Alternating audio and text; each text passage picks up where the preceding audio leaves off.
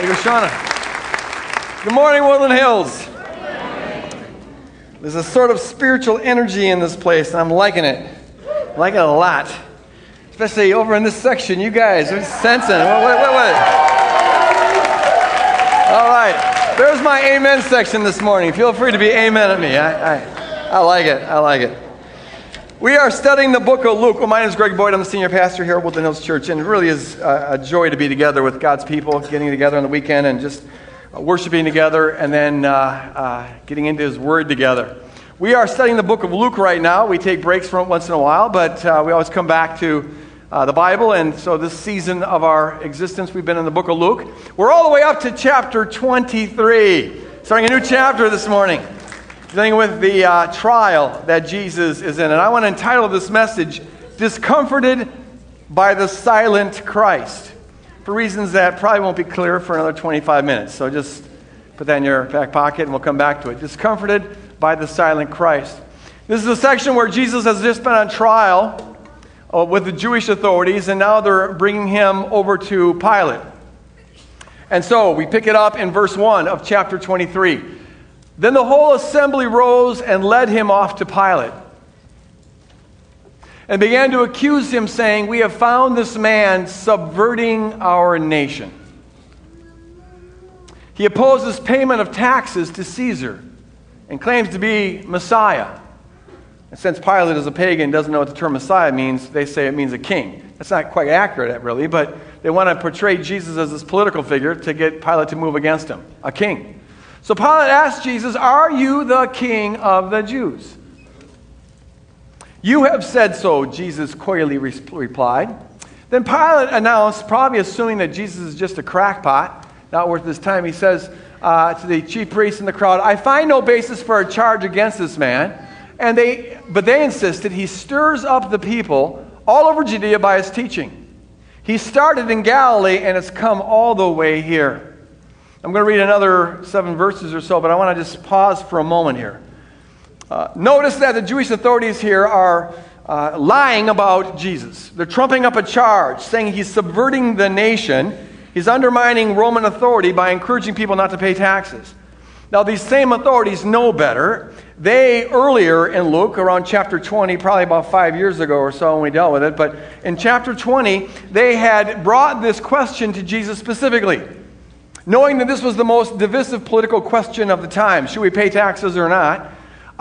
They asked Jesus, what's your opinion? Wanting to thin out the crowd. Some people in ancient Judaism thought that they should pay taxes to the Romans just to stay out of trouble and whatnot. Others, however, said we shouldn't pay taxes because they're an oppressive, pagan, ungodly regime and we don't want to be supporting them. So they asked Jesus this question, wanting to trip him up. Jesus did not encourage people to not pay taxes.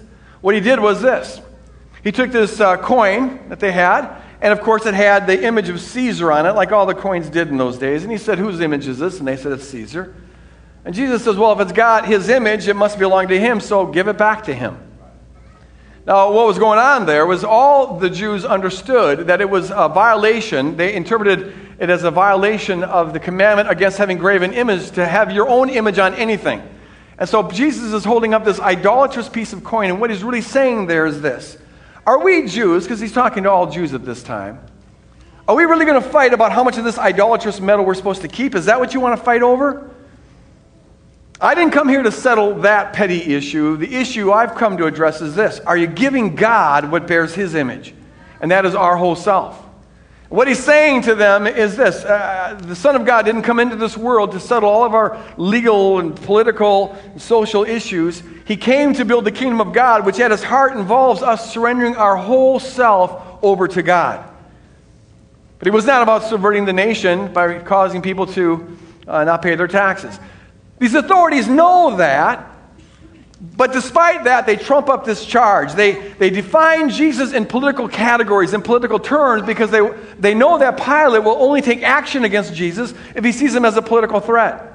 So they're trying to reduce Jesus down to the petty political squabbles of this world. And I mention that simply for this reason.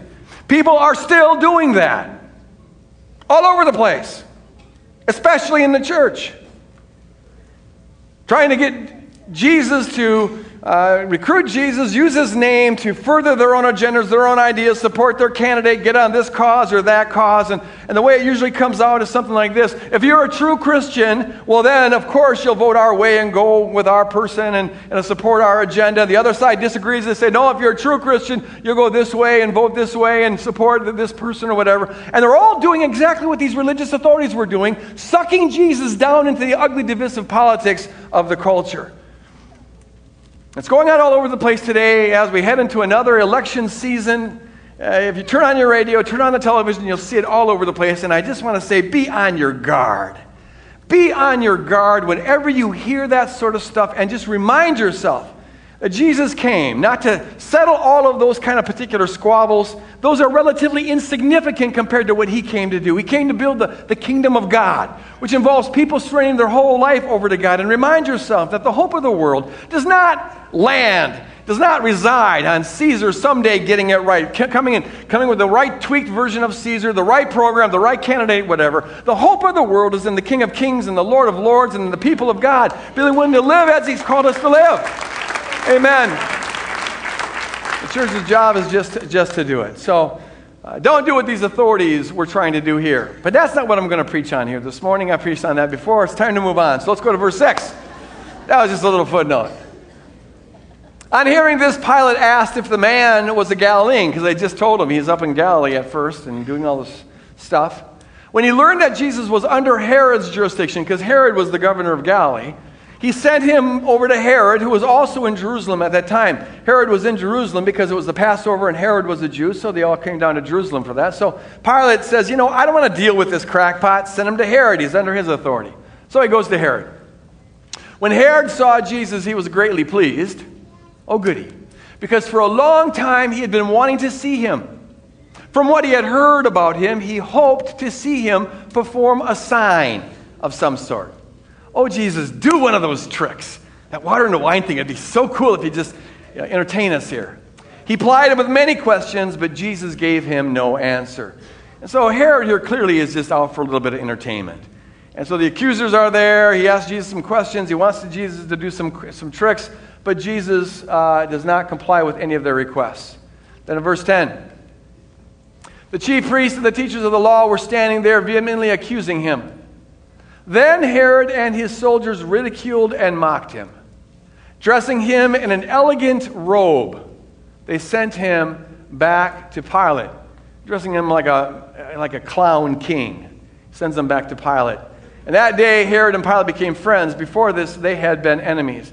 And so in sending Jesus back to Pilate with this fake robe on, Herod is giving Pilate sort of his verdict on Jesus. He sees Jesus as a crackpot clown king, but he's not going to take the time to deal with him. Since he's right now in Jerusalem, he's going to be your problem.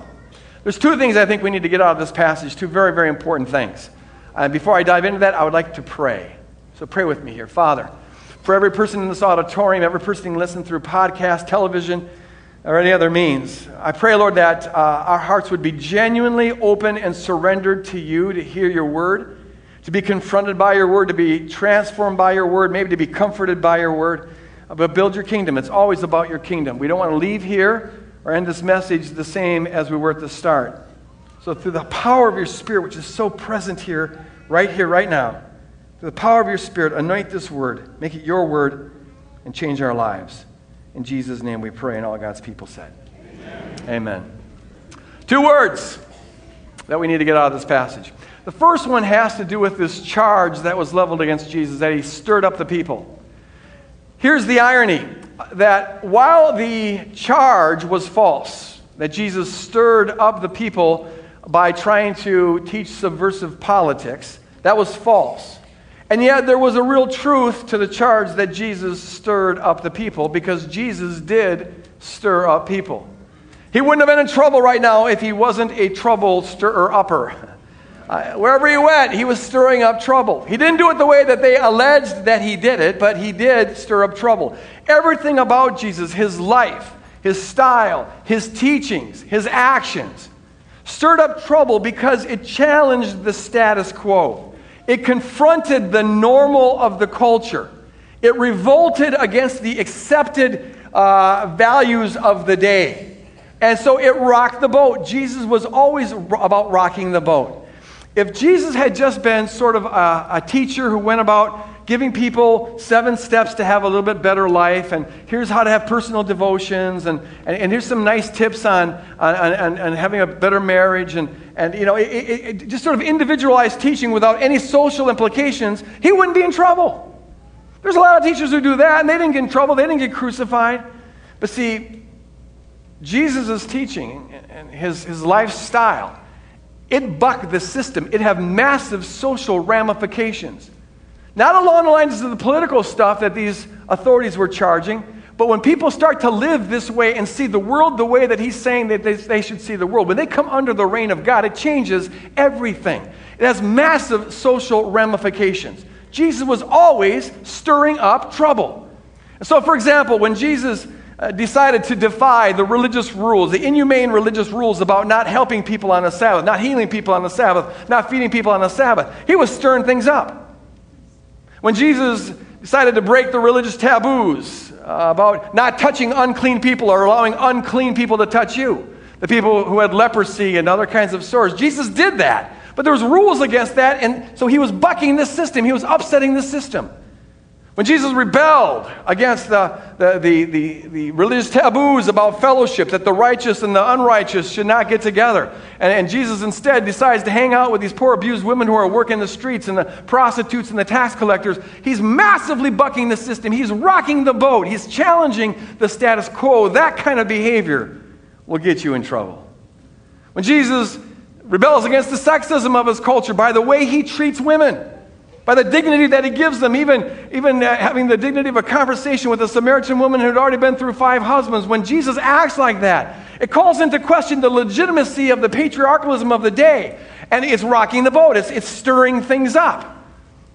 When Jesus decides to violate the class boundaries of his day, and he enters into solidarity with the poor and treats them like kings, he's stirring things up. When Jesus had the gall to call into question the religious authorities, calling them vipers and things like that, calling into question the legitimacy of their authority. He was stirring things up. That's the kind of thing that will get you crucified. When Jesus rebels against the racism of his day, by the way he holds up Samaritans, who everyone despised. He holds them up as heroes in his stories. He fellowships with them. And then he compliments the faith of a Roman centurion. He's stirring things up. He's revolting against the system. He is a walking, talking revolutionary, rocking the boat, and that's the kind of thing that will quickly get you in trouble. When Jesus decides he refuses to buy into the patriotism of the day, the nationalism of the day, and even tells his followers to love their Roman oppressors and to serve their enemies and to turn the other cheek and things of that sort. He is rocking the boat. He is stirring things up. He's causing trouble. And those who are the guardians of the status quo, who benefit from the status quo, who want to keep things exactly as they are, of course they are going to get ticked off. And this is why Jesus finds himself in this kind of trouble. If he'd just been giving nice little religious self-help skills around the country, no one would bother him. But see, you start living out the implications of the Jesus lifestyle and the Jesus teachings, and it upsets absolutely everything.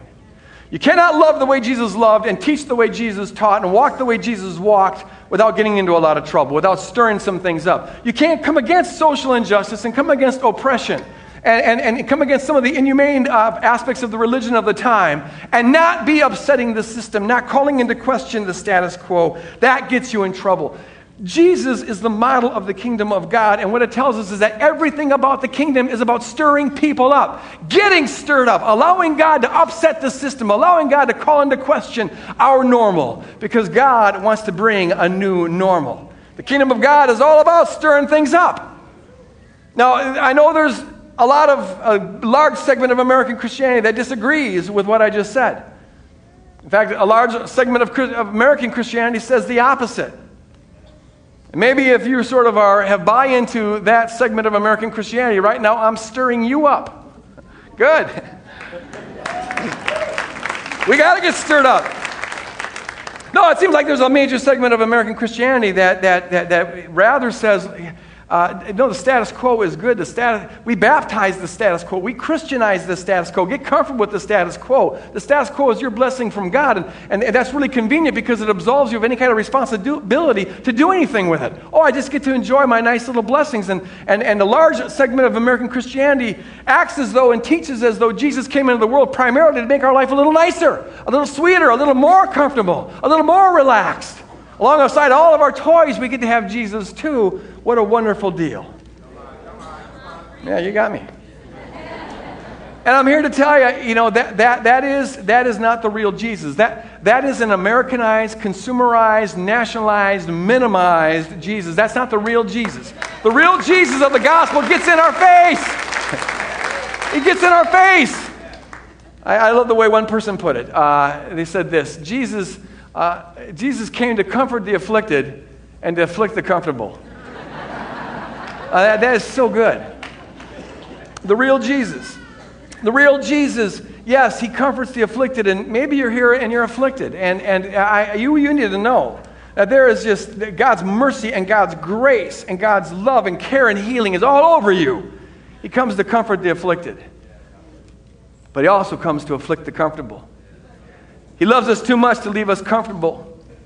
When he sees that we're getting too comfortable with the status quo, when we've lost our hunger, when we've lost our first love, when we've lost our drive, when his bride, his beautiful bride for whom he died, when she starts just to sort of blend in too much with this world in which she's supposed to be a pilgrim and an alien, but now we're feeling pretty much at home. We start to buy into the values, and then we just sort of assume that the way things are supposed to be, and we stop growing and pursuing God. He loves us too much to leave us in that. He comes to afflict the comfortable. The question we've got to ask is, have we gotten ourselves too comfortable? Jesus loves us too much to leave us in the Egypt of our self-indulgence, so he wants to stir us up. The real Jesus loves us too much to leave us in the bondage of our consumerism, so he wants to stir us up. The real Jesus loves us too much to leave us in our apathy towards the poor and the homeless, so he wants to stir us up. The real Jesus loves us too much to leave us in the apathy towards the lost who live empty, meaningless, directionless, insignificant lives. So he wants to stir us up to care about them. The real Jesus loves us too much to leave us addicted to our comfort and convenience. So he wants to stir us up. He loves us too much to leave us in the slavery of our racist attitudes. So he wants to stir us up. The real Jesus came to set us free. Amen. He came to liberate a bride. He came to bring us out of Egypt. He came to set us so we can dance with God. He came to bring us a new normal. And the new normal confronts the normal of the world. There's no way to manifest the beauty of the kingdom of God and not confront the ugliness in our own life and the ugliness in the world that disagrees with the kingdom of God. They go hand in hand. Amen. And what that means is that we've always got to be praying the prayer, stir us up, God, stir us up, never let us get too comfortable. We're so quick, and this is understandable. When we're afflicted, we pray, Lord, comfort us. That's understandable, but see, just as important, but maybe a little harder, is to pray when we're comfortable, Lord, afflict us. Lord, afflict us. I'm feeling too at home here. I'm supposed to be an alien. I'm supposed to be an oddball. I'm supposed to be swimming upstream in the culture. I'm supposed to be manifesting a different king. Oh, Lord, stir us up. Stir us up. It may be with our habits, or it may be the way we spend our time, or the way we spend our money, or maybe attitudes that we have towards people, or maybe our lack of energy that we put into ministering to our neighbors and ministering to the poor and in church. It may be just ways that we reflect too much of America out there rather than the kingdom of God. And our prayer's got to be, God, stir us up, make us uncomfortable, disquiet us, turn us upside down. The kingdom is all about that. To be a follower of Jesus is the one who's never totally at home. There's always stuff that's getting stirred up, always new areas of growth, and always having our assumptions of what is normal being challenged, so that the normal of God's kingdom can come into our life and begin to put on display to the world around us. God's new normal, the reign of God normal, the beauty of God's reign. And it contrasts so strongly with what's going on around in the culture. Can we pray that prayer, God, be stirring us up? We're getting too comfortable. And not only individually, but listen to this. Can we pray it as a congregation? If this is your church, if Woodland Hills is your body of people, I'm feeling led to call on us to pray the prayer, afflict us as a congregation. Have we gotten too comfortable as a congregation? Have we just sort of started to coast? Are we, just sort of resting on past stuff that maybe has been done? Are there things that God wants to discomfort us in? Are we open to God doing something that maybe is outside of our normal? When the Holy Spirit shows up and really starts moving in people's lives and things start getting stirred up, sometimes it may make you feel uncomfortable. It may look a little bit odd. It may look a little bit different. Are we willing to do that, saying, God, we're not going to predefine how it's got to look? I don't know exactly what's going to go down, but I have a sense, and I'm just sharing a sense, that this year is going to be a discomforting year for some folks, and that's a good thing. I got a sense that God wants to kind of rock our world a little bit, and there's some stuff that he wants to do, and I don't have a preset idea about what that is. But I know it's going to stretch us. It's got to stretch us, and that's good news. It's got to make us a little uncomfortable. That's good news. Maybe it's got to afflict us a little bit. That's good news. And that frees us from our addiction to preference, or doing things with our own preference, and just kind of shopping around to get the tailor-made version of Christianity that we want. God wants to stretch us, push us, rock us, afflict us, turn us upside down, to manifest more of his beauty and look even less like the world. Are you willing to pray the prayer, Lord, we're comfortable. Will you please discomfort us? Will you please discomfort us? Holy Spirit, give us that heart. So the first word we got to hear here is that Jesus stirs things up. It's what he's about. And our mindset has always got to be, God, stir it, stir it, stir it, stir it. Some need to hear the word of comfort, receive it. The comfortable need to hear the word of affliction, receive it. The second thing I want us to get out of this beautiful passage is this. It has to do with the fact that Jesus was silent. Honey, can I have my water? Thank you. This is my lovely wife. Isn't she adorable? She's just like, thank you. It has to do with the fact that Jesus was silent during this trial. It's weird. He's before the Jewish Sanhedrin, and they're accusing him, and all he says, they say, are you the Messiah? He goes, you say it is so. Which is an odd response. And then he goes to Pilate and gets all the accusations all over again. And Pilate says, are you king of the Jews? And he says, you say it is so. Then he goes back over to Herod, and they're still barraging with all these accusations, trumping up these charges. We already see that they're lying about him. And then Herod barrages him with a bunch of questions and wants him to do a trick and display his power, and then wants to know more about him. And Jesus, we're told the whole time, stays silent. I don't know if that went on for a half hour, or however long, but imagine the scene where they're hurling accusations on him. A lot of them are just lies. Asking him all sorts of questions. He has the answers. He could respond, but he just stays silent.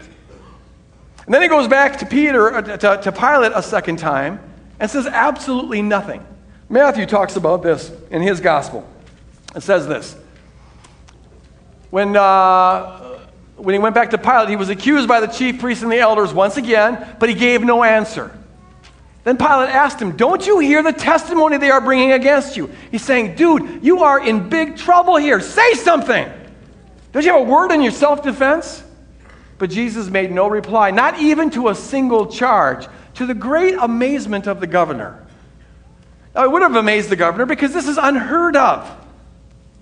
We've got a lot of records, a number of accounts in the Greco-Roman world, in the ancient world, going back to Socrates' trial, where religious folks or teachers or philosophers were brought to trial for various reasons.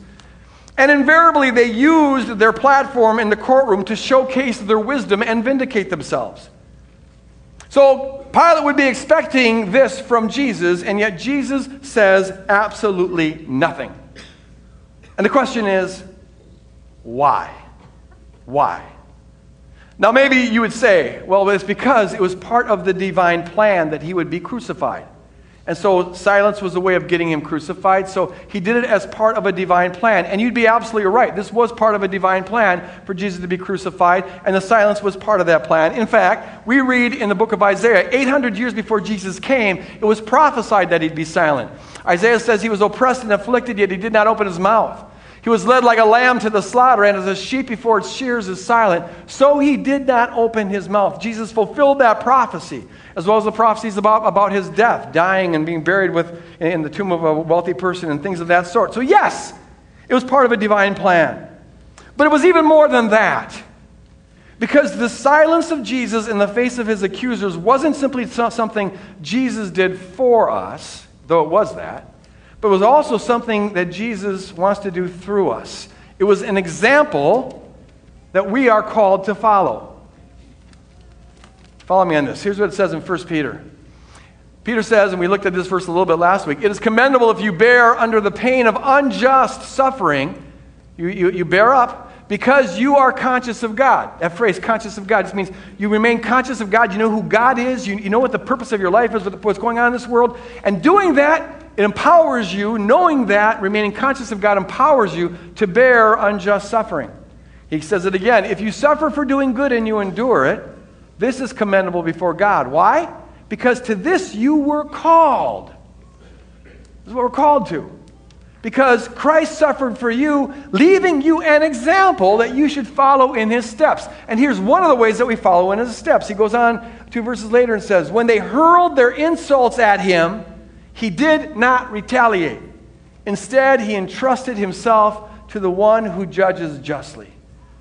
Jesus did not respond to his accusers. He didn't retaliate with words, didn't vindicate himself with words, because he trusted his heavenly Father would vindicate him in the end.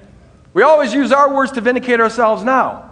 But Jesus instead said, I know that when the end comes, I will be vindicated. And he trusted that and therefore didn't have the need to defend himself publicly when he was on trial. And that is an example that we're supposed to imitate. It means this, that there will be times as a kingdom person when there are perhaps rumors spread about you or accusations leveled against you. And you have an impulse where you want to put out the fire of those rumors, or you want to vindicate yourself in response to that accusation. Or an insult is thrown at you, and there's this impulse that we have that wants to retaliate. Oh yeah, well you're and there's that impulse that just want, or you're in the middle of an argument, and now looking good becomes more important than loving the person that you're arguing with, or being honest with the points that they're making. You're trying to save face.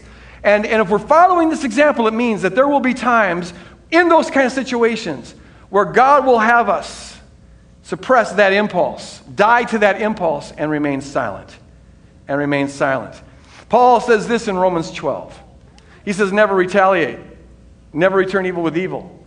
But rather, you love your enemies. And leave all vengeance to God. God will just make every wrong right in the end. You trust that, and trusting that means you don't have to try to make every wrong right now. And we apply that often around here to physical violence, and it applies. That we're never to resort to physical violence. We're to return evil with good. But it also applies to verbal violence. We are violent with our words. And we receive violent words, accusations, rumors, things that just violate our worth, and our impulse is to retaliate. It's a way of protecting our worth. And what this passage is telling us is that there is at least times where we're not to do that, but we are rather to remain silent. And it can be very, very hard. A number of years ago, mid-90s, I went through an episode where there were some people in high places, some very influential people, who just decided that I had to go. That they didn't like my theology. And so there was spread far and wide all sorts of writings and stuff about me. And many of the things that were said were false. They would take things that I wrote or things that I said and put them out of context and give them a real negative spin and trying to paint me as a heretic and put words into my mouth and things of that sort. They were calling on Christians to boycott any bookstore that would sell my books and write letters to the publishers that published my books, and they're threatening lawsuits, and they're 2 years trying to get me fired at Bethel College, and all sorts of other pleasant things were going on during this time. And at first, my impulse was to vindicate myself. And there's a legitimate place for that. If I'm asked, what's your opinion about this? I heard that you believe this. Is that true? Well, then I appreciate the opportunity to clarify myself. But what I got involved in early on in this debate went beyond that. I felt this need to, every time there's a public accusation, I had to go over there and clarify this. And then I had to run over here and clarify that. Oh, no, I didn't say that. You got to read it in the context. Blah, blah, blah. And I'm running around putting out fires all over the place. And I discovered that there was something in my inner spirit that began to get sour. There's an anger, especially when you correct a perception and then they keep on repeating it anyways. You start to get, this anger starts to seethe in there, and that's not a godly thing. And there came a point where God really had to confront me. And the basic confrontation was this: Greg, what's your job description as a kingdom person? Is it to protect your PR department? We all got a PR department, don't we? A public relations department. We're always aware of what people think. We want to monitor what people think about us, and as much as possible influence what people think about us, so that at least it's accurate and maybe even better than accurate. We want to have a good image. And God was saying, what's driving you, Greg? Your kingdom call is to love your enemies, bless those who persecute you, if you can call this persecution.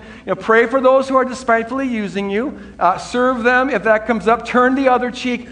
I wasn't doing a whole lot of that. All my energy was going into my PR department. And so the Lord said, Greg, here's the thing. Are you going to trust me with your PR department? I will make all wrongs right. I will judge justly. Your job is not to be doing that. Not that you can't clarify things if you're asked. No, that's fine. But running around trying to put out every fire to preserve your self-image, let it go. Let it go. Fire your PR department. Hire me as your PR department. And your job is just to love those folks. When was the last time you prayed for one of those people that were trying to get people to boycott the bookstore, huh? And so he gave me that assignment. Every time I heard about something being said, I had to enter into prayer for that person.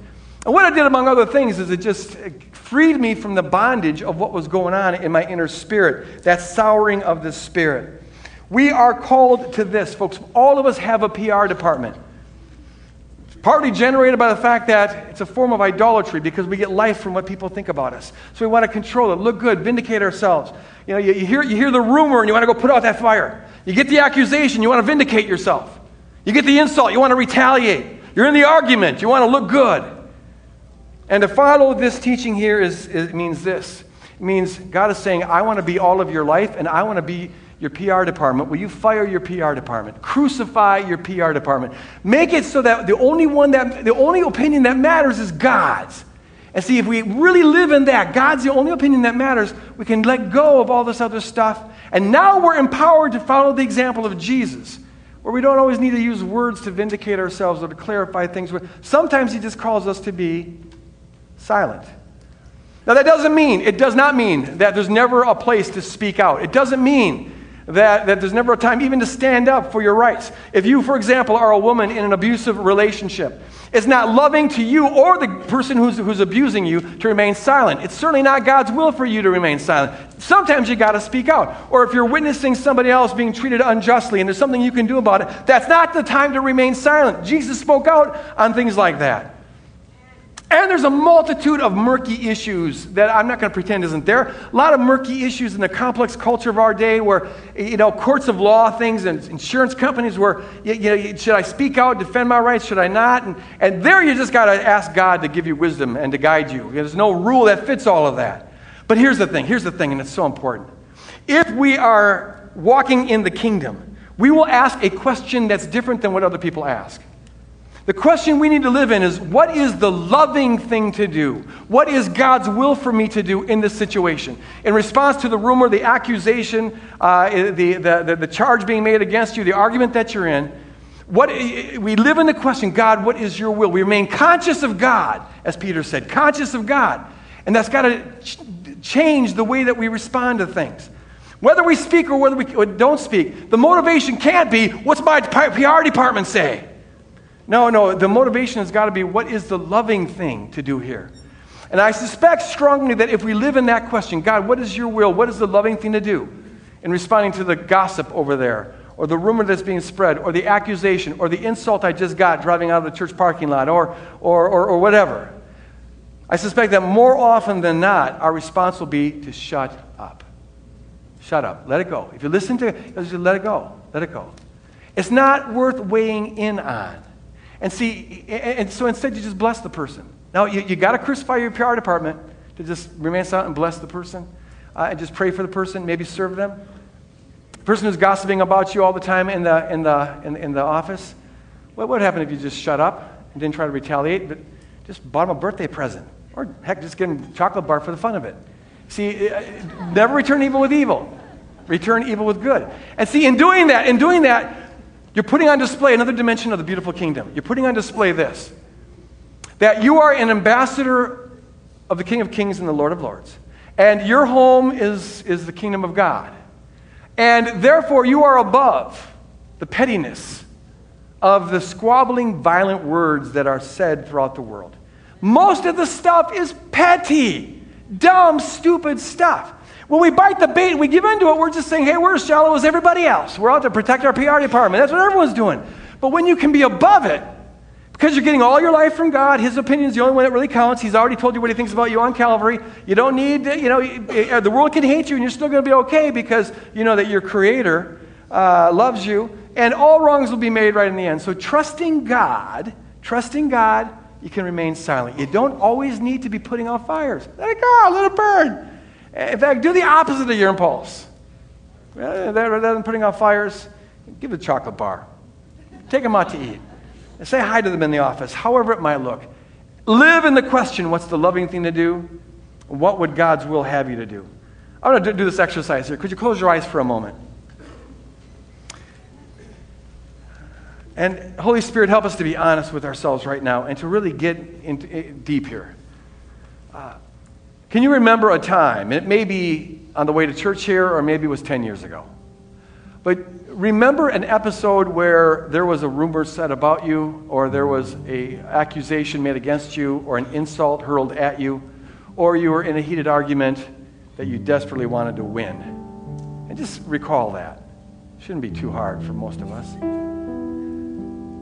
Holy Spirit, help us to remember. And then as you're remembering that, just investigate it a little bit like a detective. How did that impact you? What were the feelings on the inside? And notice if it activated your PR department. You needed to defend your honor. You needed to vindicate yourself. You needed to correct the rumor. What was your motivation there? And just enter into that.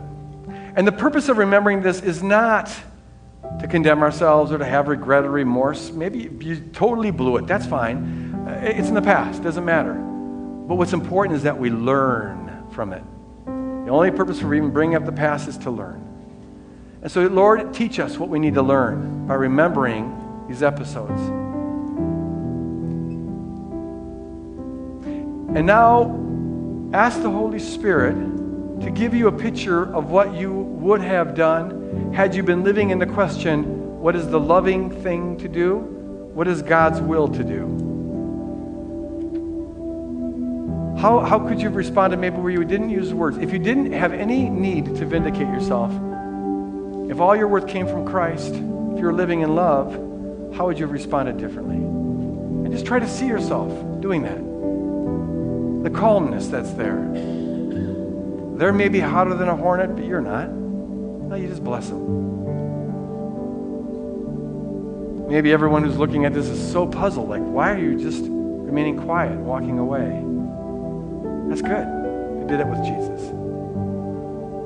And then would you hear, as the Holy Spirit's moving in our hearts, and this is how he brings about transformation. Just pray this prayer, Lord, be all of my life, my worth, my significance, my identity. Be all of my life, my worth, my significance, and my identity. Lord, give me the kind of heart where your opinion is the one that defines me, nothing else. And you define me on Calvary. You love me like that.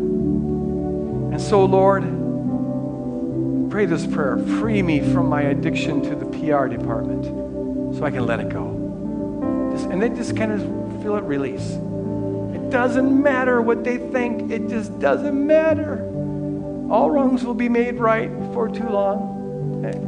You'll be vindicated before too long. Right now, your one job is to be obedient. Just be obedient. Let it go. Let it go. Feel the peace that happens. So much of our anger and frustration and bitterness is wrapped up in our PR department. Let it go. Just die to it. It feels so good to get rid of that beast. Let God be your PR department. Surrender to God.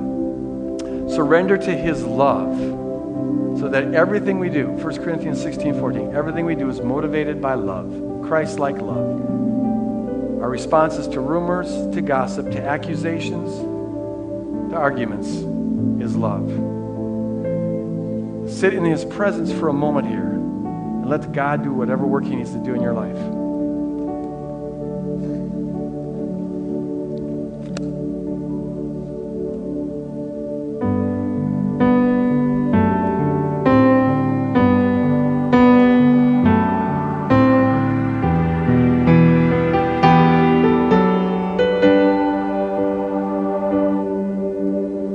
Brothers, let us come together.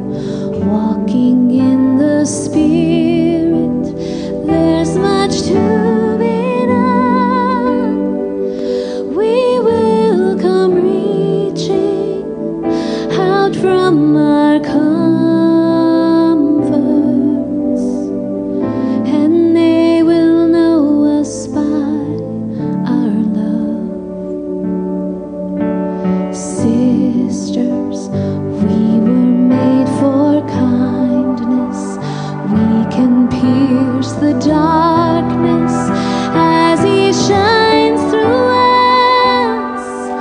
We will come reaching with a song of healing, and they will know us by our love. The time is now. Come, church, arise.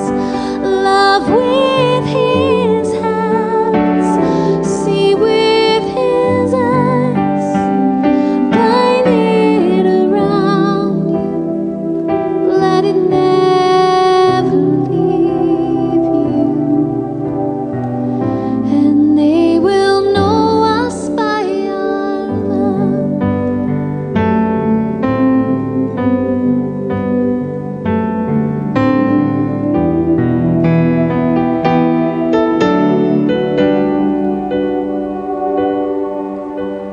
Children, you are hope for justice. Stand firm in the truth now. Set your hearts around.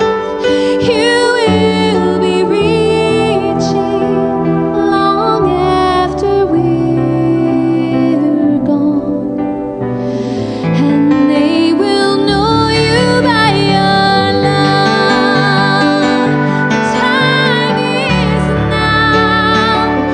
Come, church, arise. Love with His hands, see with His eyes, bind it around you, let it never leave, and they will know us by our love. The time is now. Come, church, arise. Love with His hands, see with His eyes, bind it around you, let it never leave you, and they will know us by our love.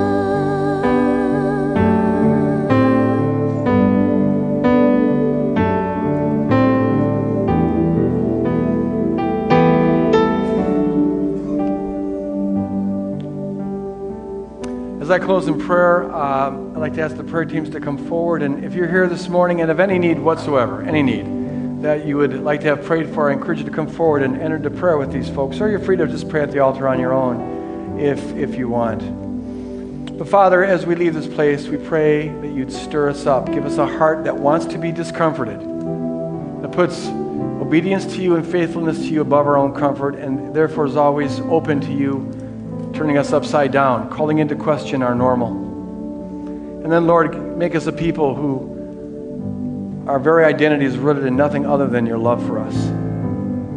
So to be a people who can follow the beautiful example of Jesus and remain silent. Give us the wisdom of silence, the beauty of silence, the beauty of being free from the need to justify ourselves with our words, to put out fire with our words, or to retaliate with our words. Give us your words when we speak, your silence when we're quiet, to manifest the beauty of your kingdom to the world around us in Jesus' name. And all of God's people said, God bless you guys. Love you. Go out and build the kingdom.